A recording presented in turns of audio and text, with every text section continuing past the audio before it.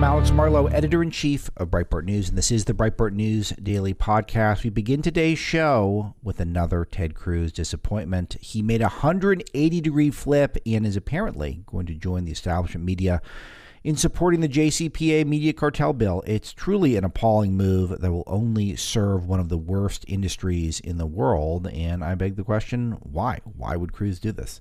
I try to explain it all in the opening. Next, we take on the Fed's decision to raise interest rates another 75 basis points. This is exactly what everyone expected, and it probably won't reduce inflation, so why bother? We explore that as well. We touch on quite a bit more in the opening, especially an update on the man who allegedly killed a MAGAt with his car, a MAGA Republican, because he was allegedly an extremist of some kind. He is now out on bond. Terrific. Our guest today is Larry Elder. Larry Elder was, of course, my first boss in the conservative movement, and I interned for him when I was just coming out of high school and into college a little bit, and his new movie, Uncle Tom 2, is sensational, and you should all watch it. We explore the true history of Black America with truly one of the right's most agile minds, Larry himself. All right, all that in the show. Let's get into it.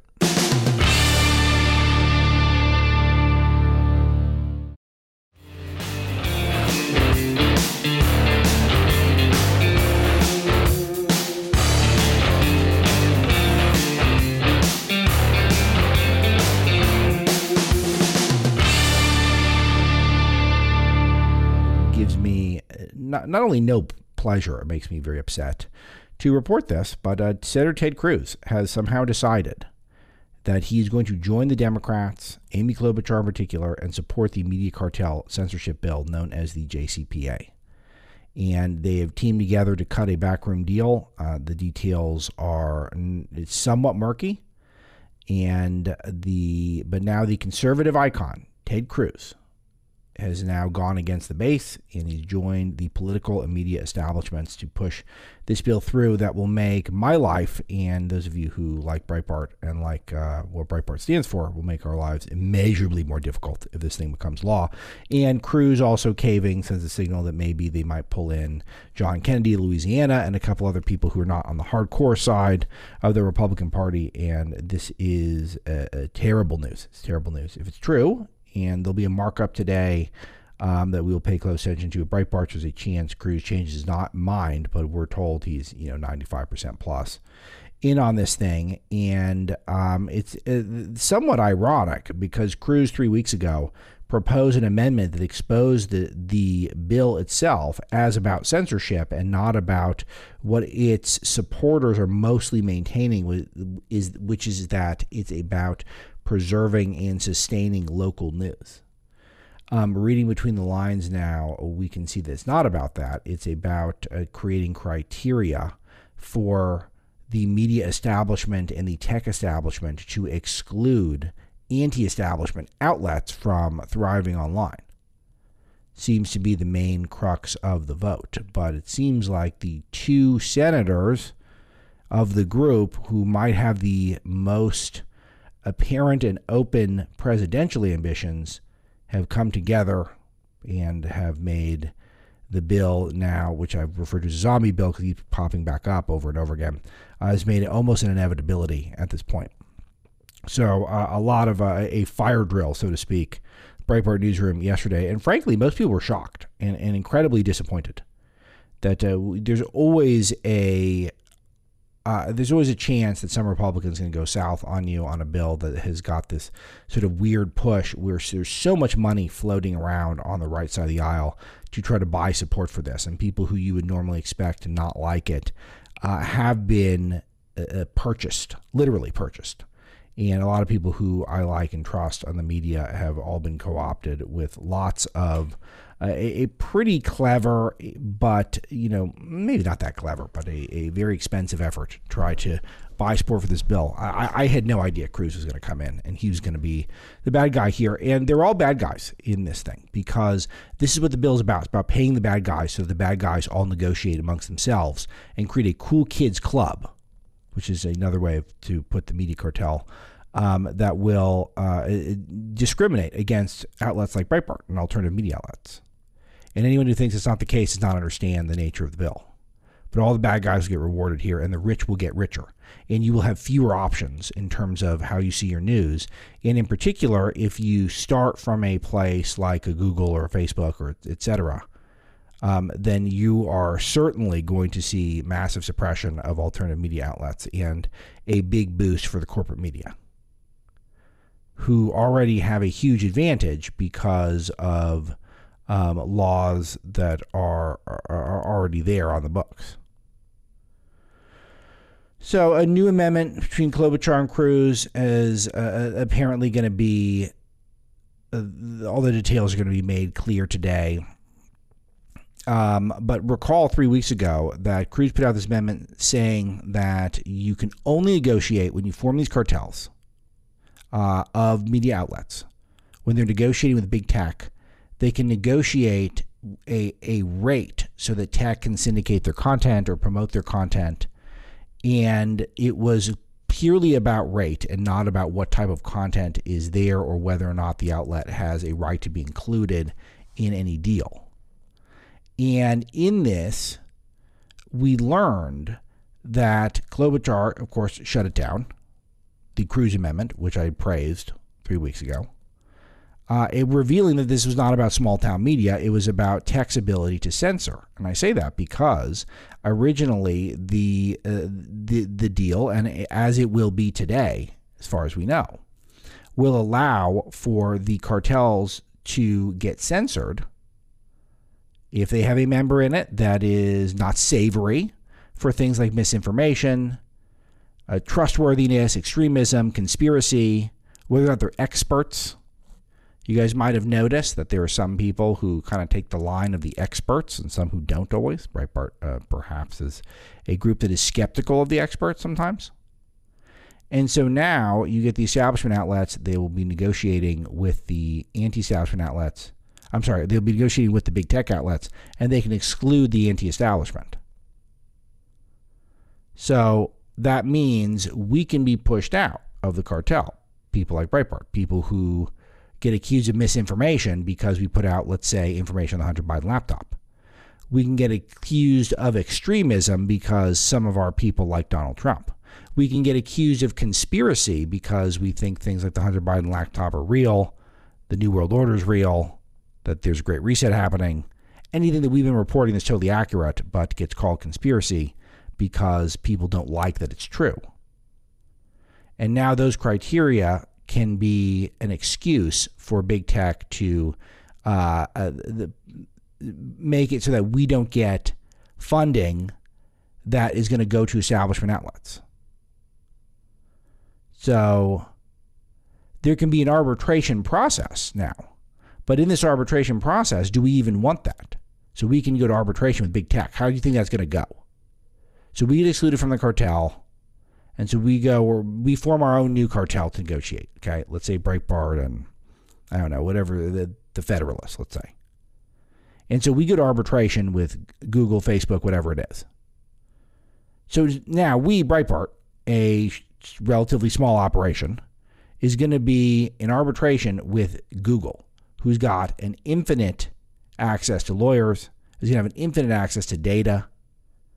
And once we do this, we're going to be opening up all of our data, which Google already knows anyway, to more people are going to have access to it.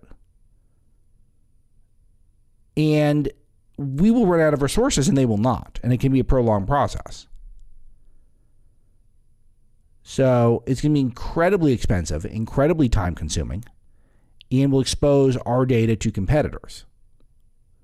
Local news outlets will have the same problem. And the whole excuse for doing this bill is that local news outlets are supposed to benefit from it because they can go to arbitration with Google so that Google will pay them to have their content. But what's going to happen? Google's going to crush these outlets, crush them. It won't benefit them at all because local news outlets don't have any extra budget to sustain some sort of a prolonged, protracted battle with Google, for example, over rates, over content, what type of content. And then all of their information is going to get exposed, which might not help them. And it might aid their competitors as well. So Cruz's line, or at least people around Cruz. Cruz, of course, did not respond to comment for Breitbart. We asked a lot. Too inconvenient, I suppose. I hope he does respond to us today. Hope so. But disappointing. Didn't reply to us. But the huge argument is that big tech hates this. Big tech is totally fine with this. I've seen no evidence big tech hates it. The establishment media loves it. And the anti-establishment media, if they support it, it's because they're either getting bought off or they're getting rolled. Would you guys like to see a lot of my time spent distracted instead of reporting the news for you guys? And instead of having a budget to hire new reporters to get the bottom of stuff, I'm going to be spending a bunch of my life in arbitration with Google over whether or not putting out stuff like the Hunter Biden laptop is misinformation.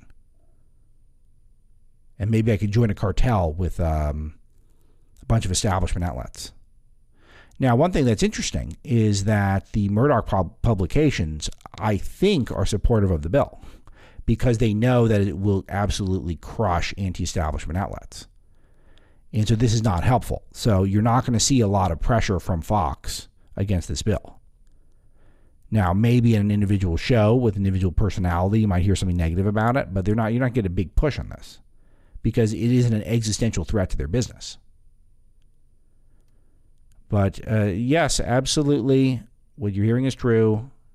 The senators who want to become president, Klobuchar and Cruz, came together, somehow cut a deal that will make it much more difficult on local media, much more difficult on anti-establishment media, and make life much easier for establishment news to grow and to negotiate, collude with Google on rules and other big tech providers, big tech platforms, to decide who gets paid and who doesn't. Terrible, terrible. All the bad guys will benefit. Alan Bakari wrote an analysis of this. Matt Boyle is the news item, lead story, Breitbart News, and he'll be here later to talk about it. Alan Bakari's, the end of his piece, is a must read. Here's the last few paragraphs. Well, the remedy for a news media company, what's the remedy for a news media company excluded from the cartel? Well, it can sue in federal district court to be included. Doing so will cost hundreds of thousands, if not millions of dollars, and expose all kinds of confidential and proprietary data to one's competitors. Yep, exactly. It goes on, can't be overstated, the built-in defense to an excluded news media company to pursuing such a remedy, assuming for an instant it has the resources to even entertain doing so. After all, the whole alleged purpose of the JCPA is to help financially crippled local news.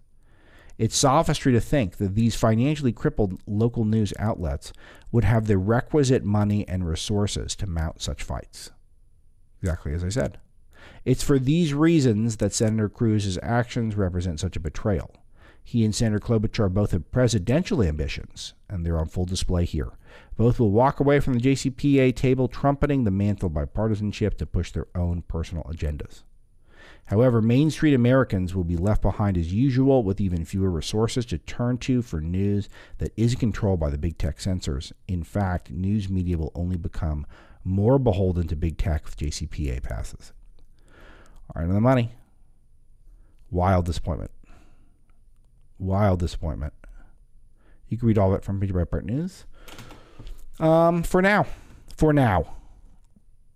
I'm being a little tongue in cheek. We'll be okay. We'll be okay. But it's heartbreaking because this just allows for a new establishment cool kids club to get created, where people who have the same worldview can all negotiate amongst themselves, to the exclusion of the alternatives. And you would think that the Republicans would get the picture on this. Extremely vocal supporters, or I guess opponents of the bill, are people like Tom Cotton, people like Mike Lee, Josh Hawley, a lot of smart people. And so why does Cruz break from it? It's got to be either someone got them financially or it's a presidential thing.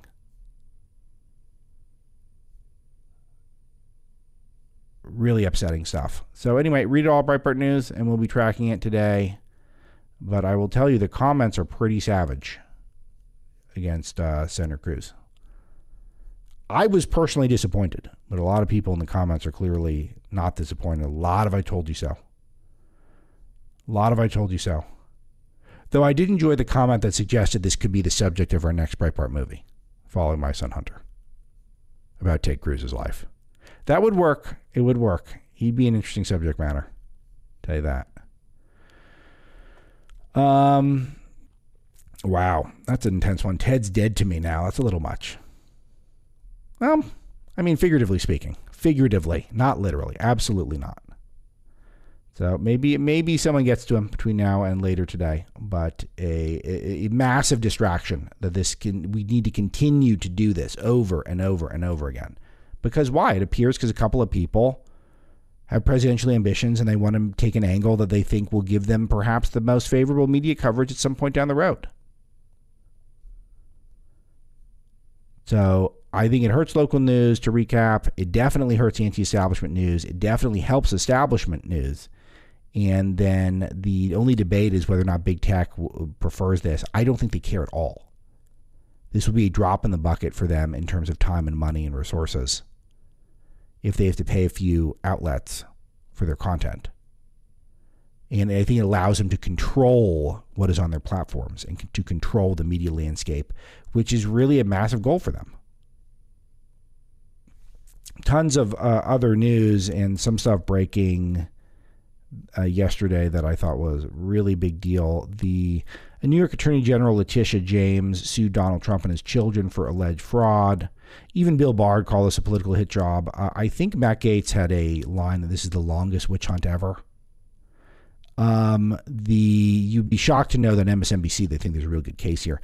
Here's basically the gist of it, and I'm not an attorney, and I tend to, my eyes roll deep in the back of my skull whenever I see another effort to witch hunt Donald Trump. Here is the gist of it. The gist appears to be that Trump had misrepresented the size of his wealth. And by misrepresenting the size of his wealth as well as his children, he was able to secure larger and more favorable loans. And then those loans he was able to use to buy more stuff and accumulate more property, power, etc. So, and that's some level of fraud. This is, again, I mentioned this on yesterday's show. Most days I'm very relieved I'm not an attorney. Yesterday was certainly one of them. So I could outsource some of the stuff to the good folks at Breitbart. But this is Letitia James, Democrat, I think has got broader ambitions. And this is where she's spending her time because New York, I guess, is out of problems other than a bad orange man in Florida. That's her main focus right now. But they had manipulated the values of their properties, insurance policies, and their properties in order to get better rates and loans, insurance policies, and taxes. So either higher or lower, depending on the situation, in order to, it just seems like straightforward stuff that people do all the time. Maybe they did it on a higher scale, but it just looks like the witch hunt, the anti-Trump, it's anti-Trump people who are all behind this. We know that they're anti-Trump. And we know that they want to stop Trump, stop the bad orange man. And they also want to send a signal that the number one crime you can commit in the United States of America right now is to be Donald Trump or one of his progeny. That is the worst thing you can be. So I have no doubt that what they're alleging took place to a degree. I just don't know how often it happens. Does it happen with 90% of the billionaires in New York or 100%? It's going to be one or the other. And why Trump is getting singled out, we all know that. We all know the answer to that. The question is, though, is that if you violate the letter, the letter of the law, does it make a difference? And I think this is part of the angle that Biden's going to try to exploit with his 87,000 new IRS agents, is not that it's fair or will be applied fairly. It's that there's nearly every person with any means does try to do their best to try to use the tax code to their advantage and make it work for them. So if you really audit and police everyone to a super high level, I mean, you show me the man, I'll show you the crime. It's the spirit of it. And I think this is the same thing here. It's just if you just keep investigating Trump, you're going to find something. And then they're not going to do this for people who are super low income because there's no yield for them. There'll be a lot of time spent, and there'll be no resources they'll recoup even if they succeed. All right, the alleged murderer of a Republican extremist has been released on bail. One of the shocking stories of the year, Shannon Brandt, 41-year-old, accused of murdering an 18-year-old named Kaylor Ellingson. We talked about yesterday. He murdered him for being a supposed Republican extremist. As far as we know, this is exactly what it sounds. A guy who's consumed way too much demonic Joe Biden rhetoric, way too much Tim Ryan, we need to kill MAGA, way too much Mazie Hirono, that the Supreme Court has created a literal call to arms against conservatives. Way too much MSNBC. There's a civil war going on in this country.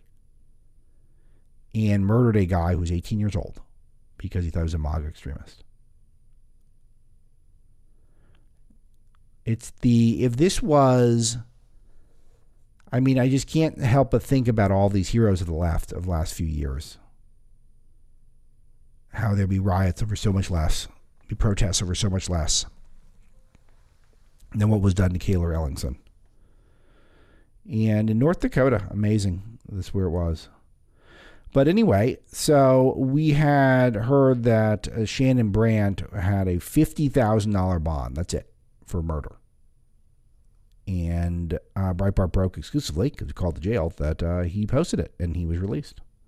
It's interesting because when we call, it's funny how journalism works. When we call police stations and stuff, sometimes they've got their people on lockdown and under lock and key, and they don't really want to talk to us.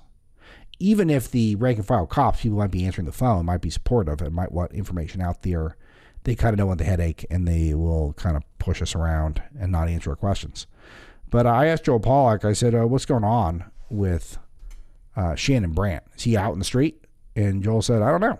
And then Joel was able to look up online and say, well, the bond was only $50,000. And I said, well, was he released? And Joel said, that's a good question. And I said, can you call the jail? And he said, yes, I can. And right away they told him, oh, yeah, he's out. So we broke that exclusively, which is, I mean, darkly funny. Darkly, we just called the jail and they told us. So criminal vehicular homicide, leaving the scene of a crash involving a death, is what he's charged with. 50,000 out in the streets. He's walking around now. So those of you in the Stutzman County of North Dakota, keep an eye out, because there's an alleged maniac amongst you. Especially, and put your MAGA hat down. He looks like an incredibly angry individual, and incredibly white, by the way. Just to note that. So the Fed had their big meeting. We'll talk to John Carney about this later in the broadcast. And the Fed's got one move: raise interest rates. And the Fed, which has been way, way behind the curve over the last over the last year or two, they have not done very much at all they have not done very much at all to make life easier for Americans. They got it wrong in terms of suggesting that rates will, they said, well, within the last year, they had suggested that not only was inflation transitory, that it will fall low, like to 1 or 2% rate, that we're not likely to see a recession, that it probably won't be necessary to raise rates until at least 2024. And we could be seeing low rates for a long time. Recall that that's all within the last year. The Fed has had that position, and now we're at historic levels of inflation. So the Fed, which is one job, is keep an eye on the stuff, drop the ball on it. So then the question was whether or not they were going to raise rates, 50 basis points, 75, 100. The 100 would have been totally historic. 75 is already a lot. And then, but whether or not they're going to indicate what they intend to do for the next meeting, which I think is in November. So what we learned is they raised it 75 basis points, which is exactly what was predicted. So they're doing exactly what everyone thought they would do. And they indicated they'll probably raise it one more time at least. And then maybe after that, they might see how it's working over a longer time horizon. But we have this weird thing, which is new, and it is a challenge, which is that we've got incredibly low unemployment rate, and we've also got the high inflation because we're in the stagflation moment. So typically, we've a historically, relative to the historical average, we've got a very low unemployment rate. But the problem is the cost of living is exploding past wages.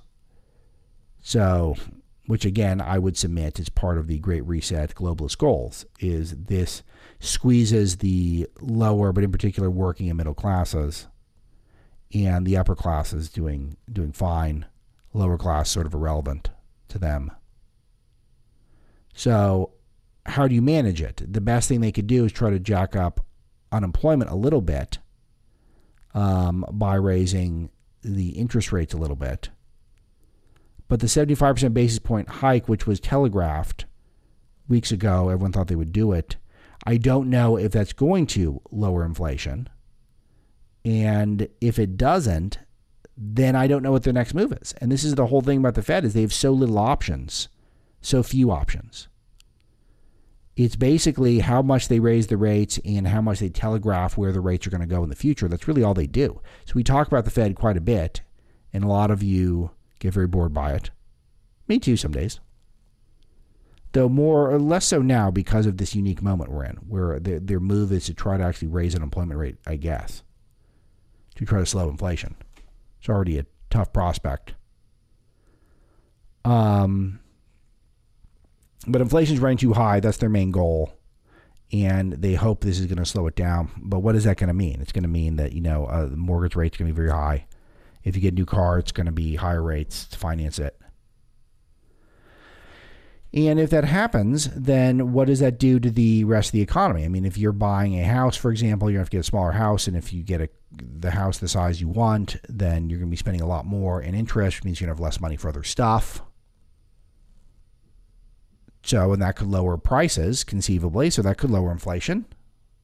But also it's still going to make it's not going to make life much easier for Americans, I think, overall. I think they're in a very tough spot. It's one where they've gotten so much wrong, so they're getting roasted a lot, the Fed is, and for good reason. But they've got so few options in terms of what they can do because they don't have that many tools. And they bear a lot of responsibility, but a lot of the responsibility is really, you got to admit it, it's on Big Joey in the Biden administration. So GDP has been downgraded. Unemployment is expected to go up from this, as noted. Elizabeth Warren's upset that the rate hikes were extreme, even though everyone knew this is exactly what was going to happen. So we will give you details. John Carney joins us later in the broadcast. So that is that's what's going on. If you have any thoughts, I would love to hear it. 866-95-PATRIOT if you care about such things. And other than that, I would recommend to you, if you go to Breitbart News, a few other big items that are worth touching upon. The Hispanics approve of Republican governors transporting illegal aliens to sanctuary cities. So any of you think it's a race thing, it's not. They've barely even tried that argument. They're trying to make it seem like kidnapping or illegal. But people are getting it, that the irony of this Texas sheriff, for example, investigating whether or not a Florida is allowed to ship out the migrants that the Texas, that people in, that had already been shipped to Florida, essentially. It's just not going to stand up to any sort of scrutiny. So there's been 440,000 at least migrants have been bused from Texas to sanctuary cities since April. I'm sorry.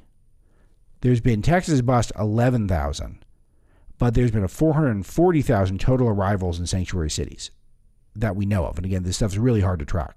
But we're closing on 500,000 migrants have made it to sanctuary cities over the last a few months. So any outrage you're seeing is just totally political. A lot of coverage of the UN. Vladimir Putin giving a crazy speech suggesting that he could wage nuclear war. We talked about that briefly in yesterday's show. Is happening. so I won't belabor it too much. Back on the immigration for a second. Some illegal aliens who were deported from Martha's Vineyard actually want to go back. They thought it was a beautiful island. Even though left-wing attorneys are claiming they've been traumatized. Even though most of them wanted to go to begin with, some of them want to go back. Pretty fun.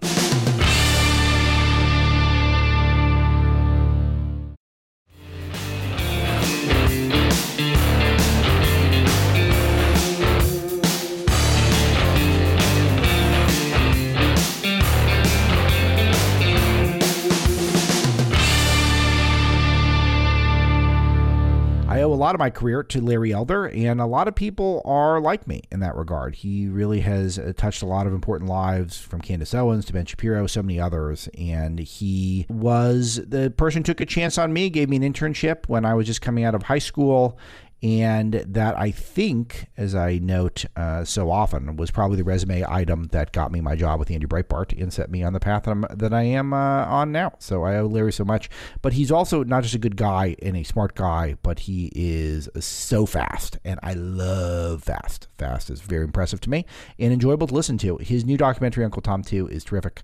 And I get into the content of it and the style of it, and plus why it is necessary that we have an Uncle Tom documentary and Uncle Tom 2, and probably an Uncle Tom 3, God willing. So let's hear from Larry Elder, the sage from South Central, right now.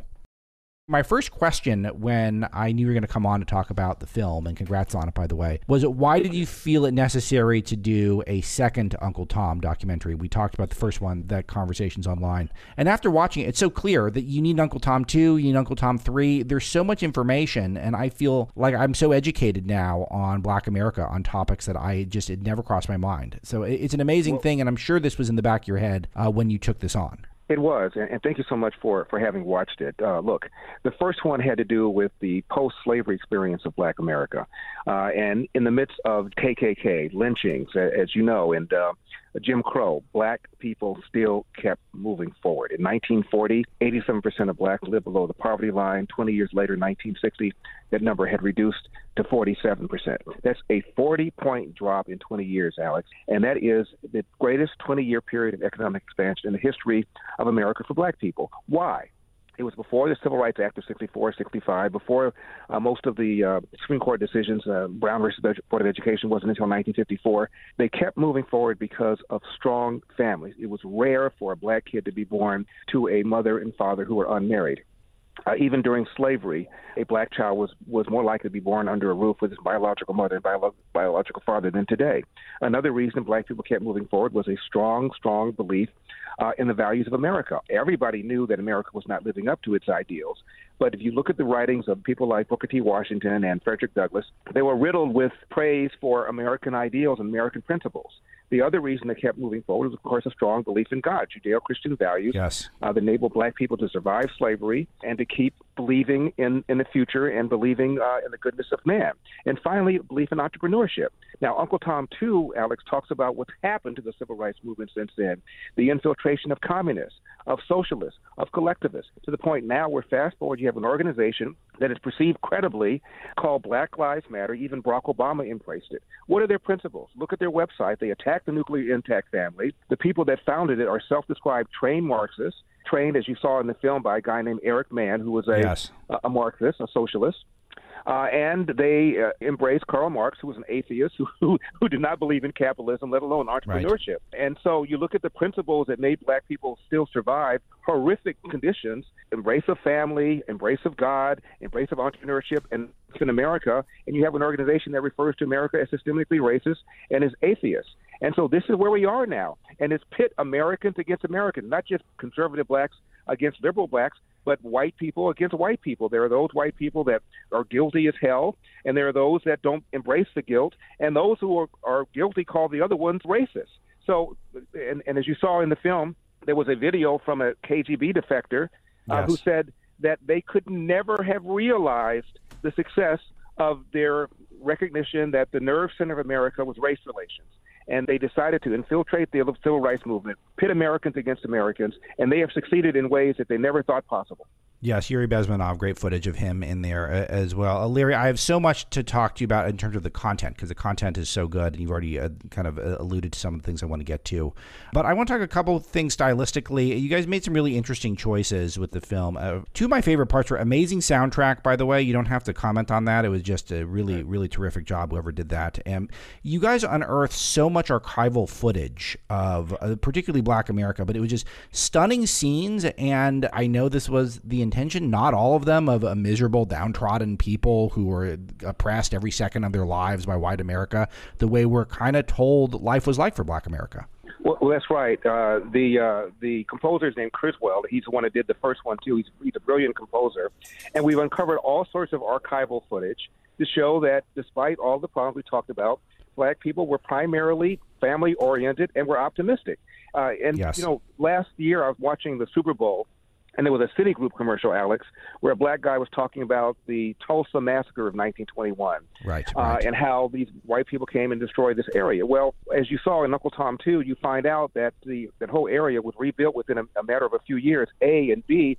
It wasn't even referred to as the Black Wall Street until after it was rebuilt. And it was rebuilt without one dime of government money. And so the idea that black people were sitting around going, woe is me, is BS. And Ken Burns even indirectly corroborated that with his documentary about baseball and the Negro League. I've met some of these old Negro League players, Alex.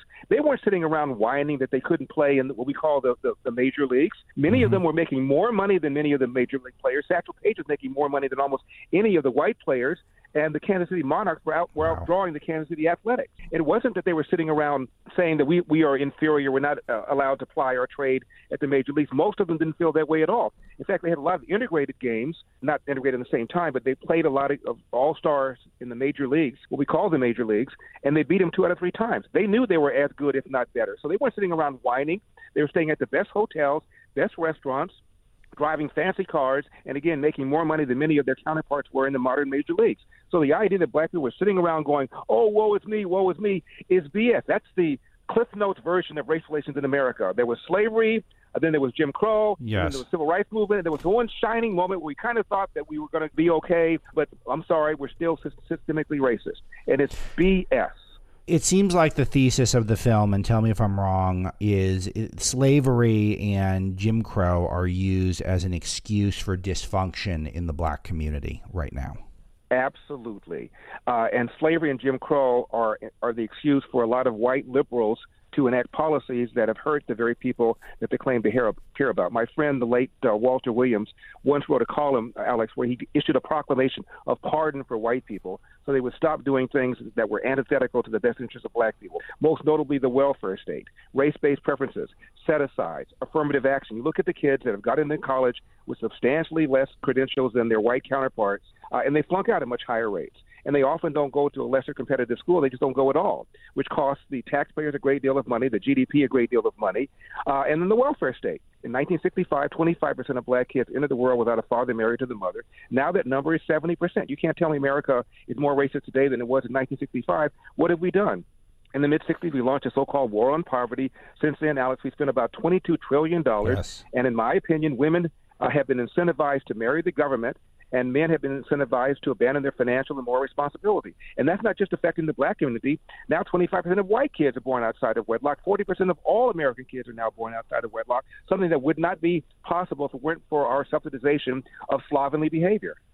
And it seems like the people who perhaps are benefiting the most, you've already touched on this group. This is the group of people that I grew up around and the people I studied with at college. It's white liberals. White socialists in particular are really using black Americans and brown Americans and LGBT Americans, but especially for the sake of this film, black Americans, to see their vision through of a communist socialist society where America is undermined.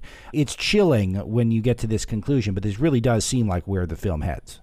That's right. And a lot of people are shocked that the only black co-founder of the NAACP was W.B. Du Bois because they needed to have a black face. But these were founded by socialists.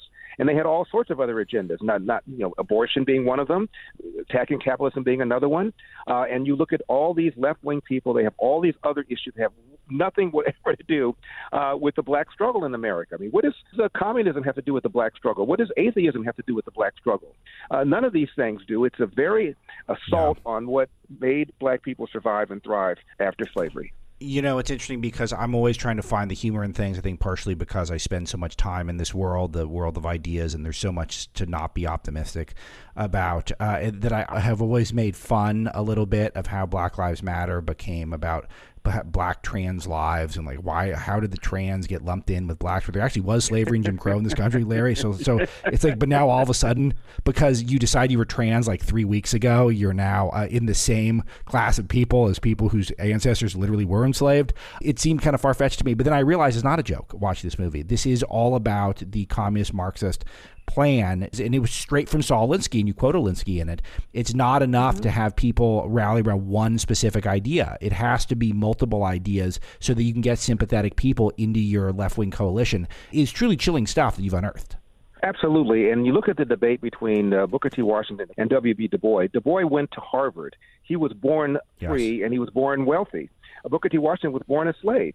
And his whole agenda was, look, figure out something that you can do to add value to the community. Once you do that, you will be rewarded without regard of color. And he was considered to be the intellectual inferior of W.B. Du Bois, who later on became a communist and essentially renounced his American citizenship. So who was right?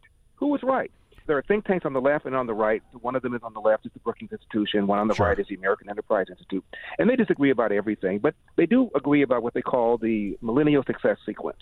Finish high school. Don't get married until you're 20 years old. Don't have a kid before you're 20 years old.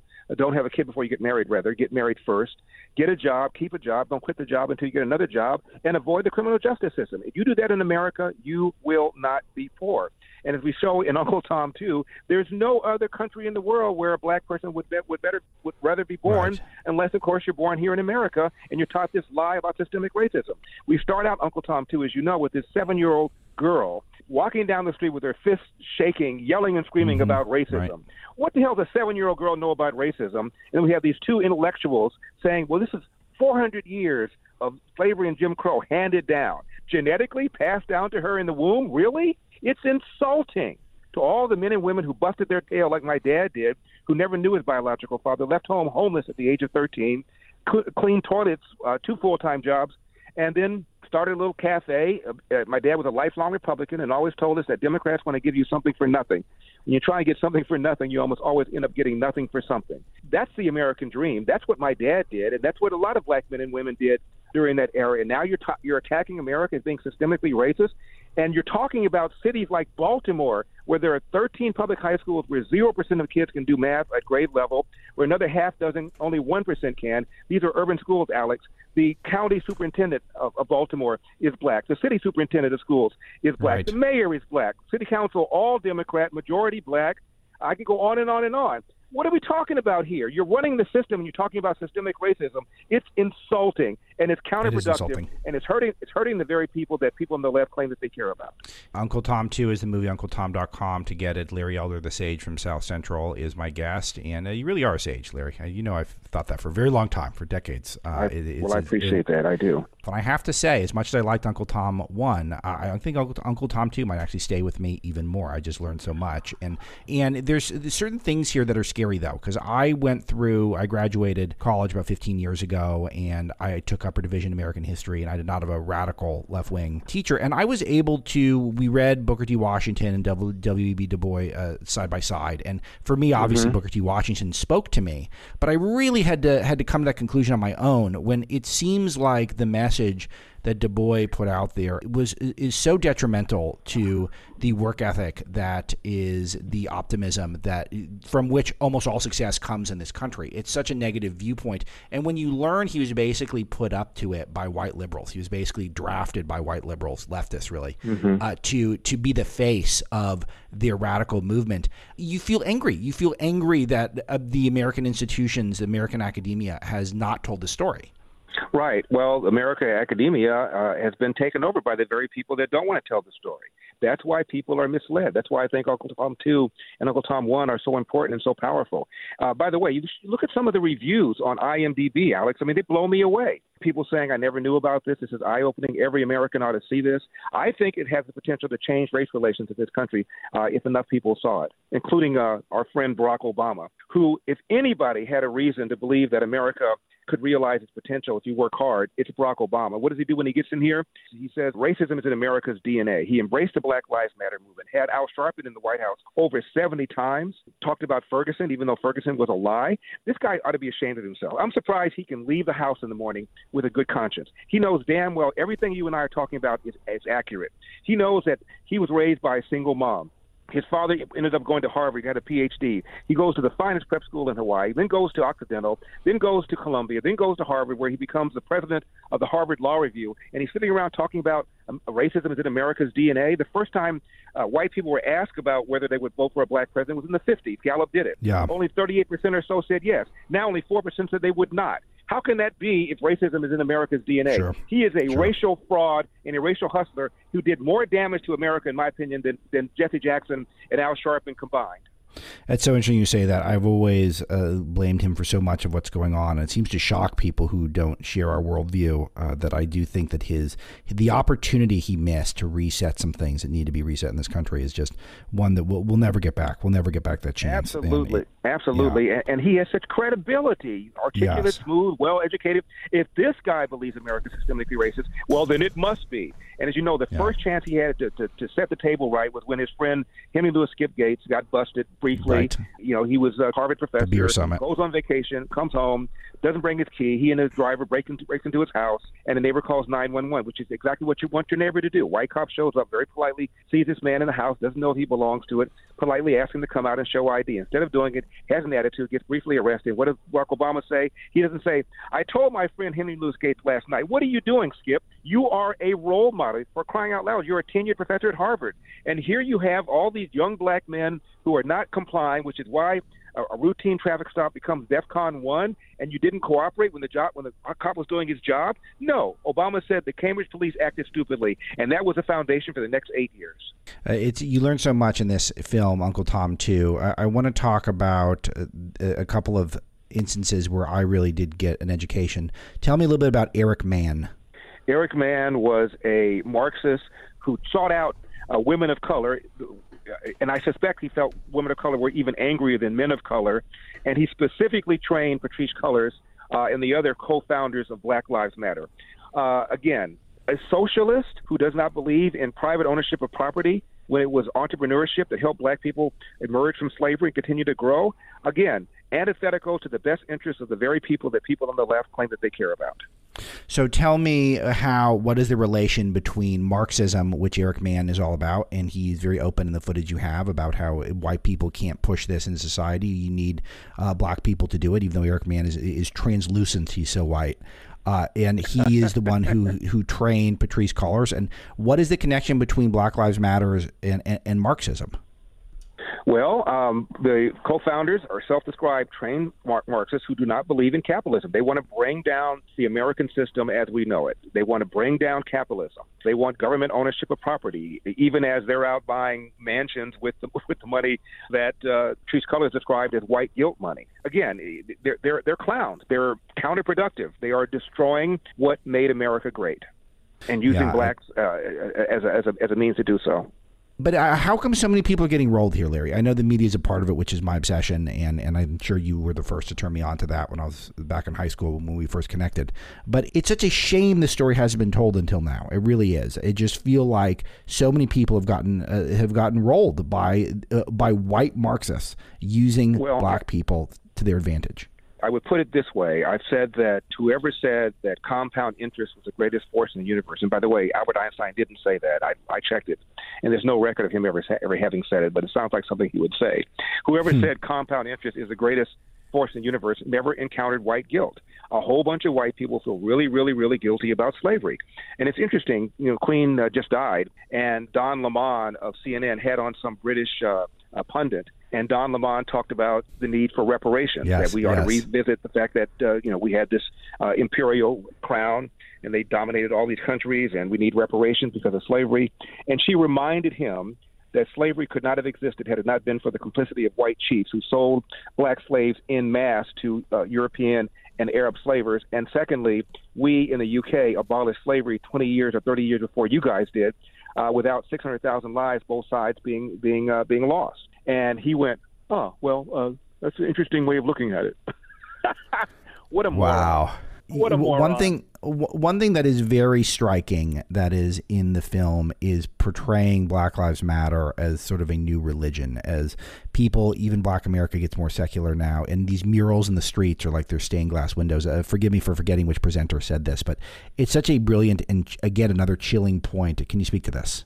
Yeah, it's holding people up like George Floyd, Jacob Blake, Freddie Gray as martyrs, as symbols of America being systemically racist. We have a lot of cuts of Al Sharpton at the funeral of George Floyd saying, the reason that black people could not be what they wanted to be is because y'all had your knee on our neck. When, in fact, it is rare for a black person to be killed by the police, even more rare for an unarmed black person to be killed by the police, even more rare for an unarmed black person to be killed by the police for no justification. In fact, the police kill more unarmed whites every year than unarmed blacks. And test after test after test has shown, Alex, the police are more hesitant, more reluctant to use deadly force on a black person than a white person. It is a lie, and the lie is causing people to get killed. Why? Police pull back. It's called the Ferguson effect or the George Floyd effect, and the very people who are hurt the most are black people because bad guys know that they're less likely to be arrested, less likely to be convicted, less likely to be incarcerated, and the ones they prey on are the very people living in the inner city that people on the left claim that they care about. It's hurting the country. It is a filthy, disgusting lie that America is systemically racist and the police are engaging in systemic racism against black people. I'm not defending all the actions of all cops. Obviously, there's some bad ones. You deal with it on a case-by-case basis. Just the other day, there were 3 Arkansas cops beating the stuffings out of a white suspect. It was a one-day story. Nobody cared. I mean, they kneeled on him. They pounded him. You're talking about 3 people beating the crap out of this guy. And it was a one-day story. Nobody cared. Why? Because the suspect was the wrong race. Had he been a white guy, we'd know his name. We'd know the cops. They would be splashed all over the newspapers. They'd be prosecuted. This is just such a fraud done by the Democrats in order to make sure black people are angry and pissed off. So they pull that lever to the tune of 90 or 95% every 4 years for the presidency. This is such a brilliant point, and I could do an hour on this exact topic. And Larry, the most annoying thing about talking to you is the time already flies. I've already gone over the time that I told you I needed. If you guys missed Uncle Tom 2, then it's not too late. Go to UncleTom.com and watch it now. It moves so quickly. It's so fascinating. And I want an Uncle Tom 3. I want you to do a whole curriculum on this topic because we need a massive reset in this country, and I think it could perhaps benefit a lot of people, black and white alike, if the true history of what's going on with race in this country is conveyed through your eyes, Larry. So congrats on this. I got to ask quickly, I know you're contemplating a presidential run. Are you there? Are you for sure going to do it? I'm not for sure going to do it, but I certainly am thinking about it. I've been to Iowa now twice in the last 2 weeks. I'm going there again in the next couple of weeks, and that's kind of a rite of passage if you're getting serious about running for the presidency.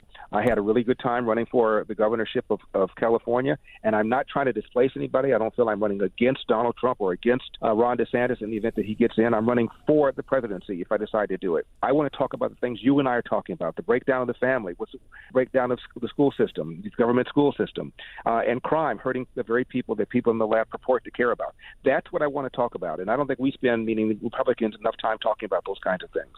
That is 100% factual. And I look forward to seeing what you decide, Larry. And as always, I'm happy to share the microphone whenever you're up for it. Well, you know where to find me, Alex. Thanks a lot. God bless. God bless to you, too. Uncle Tom, too. UncleTom.com, Larry Elder Show, and Epoch TV, and the Sage from South Central. Thanks again, Larry.